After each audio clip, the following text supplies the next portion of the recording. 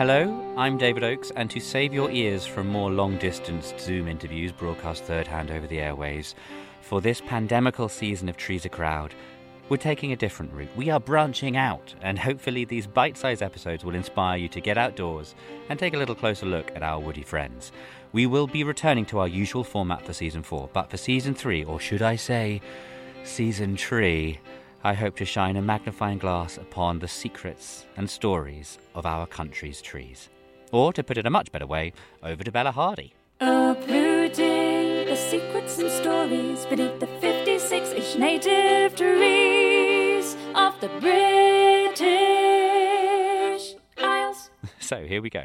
Tree number 1. You. The yew, Taxus baccata. I am very sorry to tell you, but the yew tree wants you dead. Or, to be more precise, pretty much every part of the yew is toxic, with as little as 50 grams of its leaves being enough to take out a human. It's for this very reason that Macbeth's witches add slips of yew to their mysterious hubbling, bubbling concoction, and why folklore states that if you were to take a nap beneath the boughs of a yew tree, that you would be sure to wake up dead.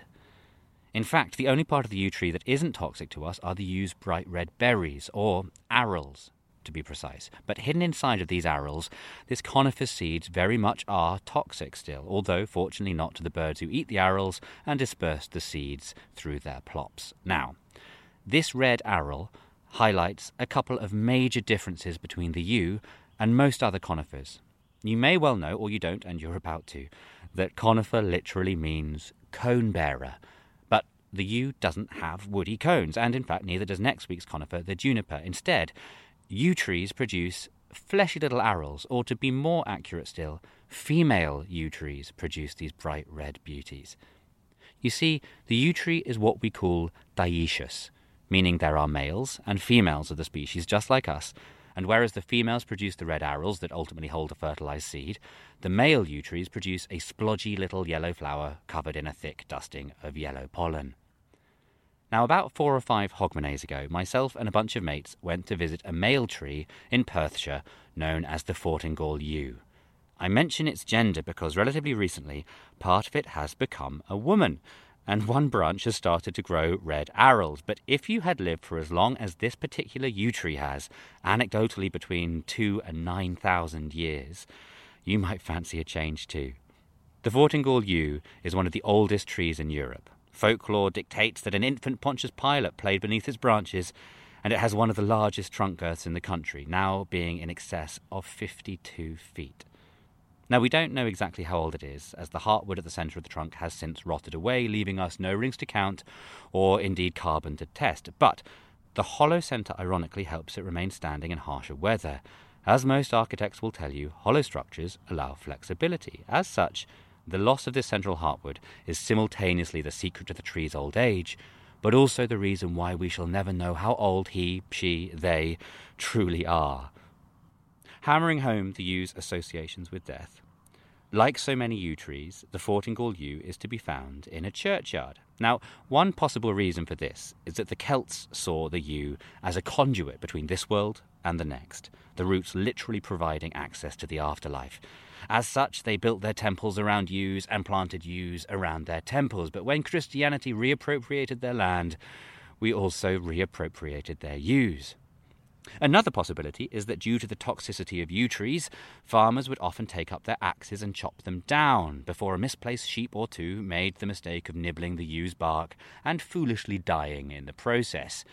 As such, yews growing away from grazing animals, especially those protected within the sanctity of a churchyard, were saved this fate and remain standing today. Ultimately, however, the truth is probably a mix of the two. But head to a churchyard, and you could be in for a woody treat. For instance, the main doors to St Edward's Church in Stow-in-the-Wold have 2 yew trees literally growing into the church's stonework. It's stunning and inspired Tolkien to create the doors of Durin in The Lord of the Rings. Also, not too far from where I live is St Mary's Church in Painswick, which is famous for the number of yews in its graveyard. Folklore dictates that only 99 yews can survive here, and if ever 100th starts to grow, the devil will make sure that it withers, although I was there pretty recently and I swear I counted more than 100. Sorry. I heartily recommend using some of, or indeed all of, any free lockdown time that you may still have on your hands to check out the map on the Ancient Yew Group's website. Find the most spectacular ancient yew near you and head out to get some yew-scented fresh air.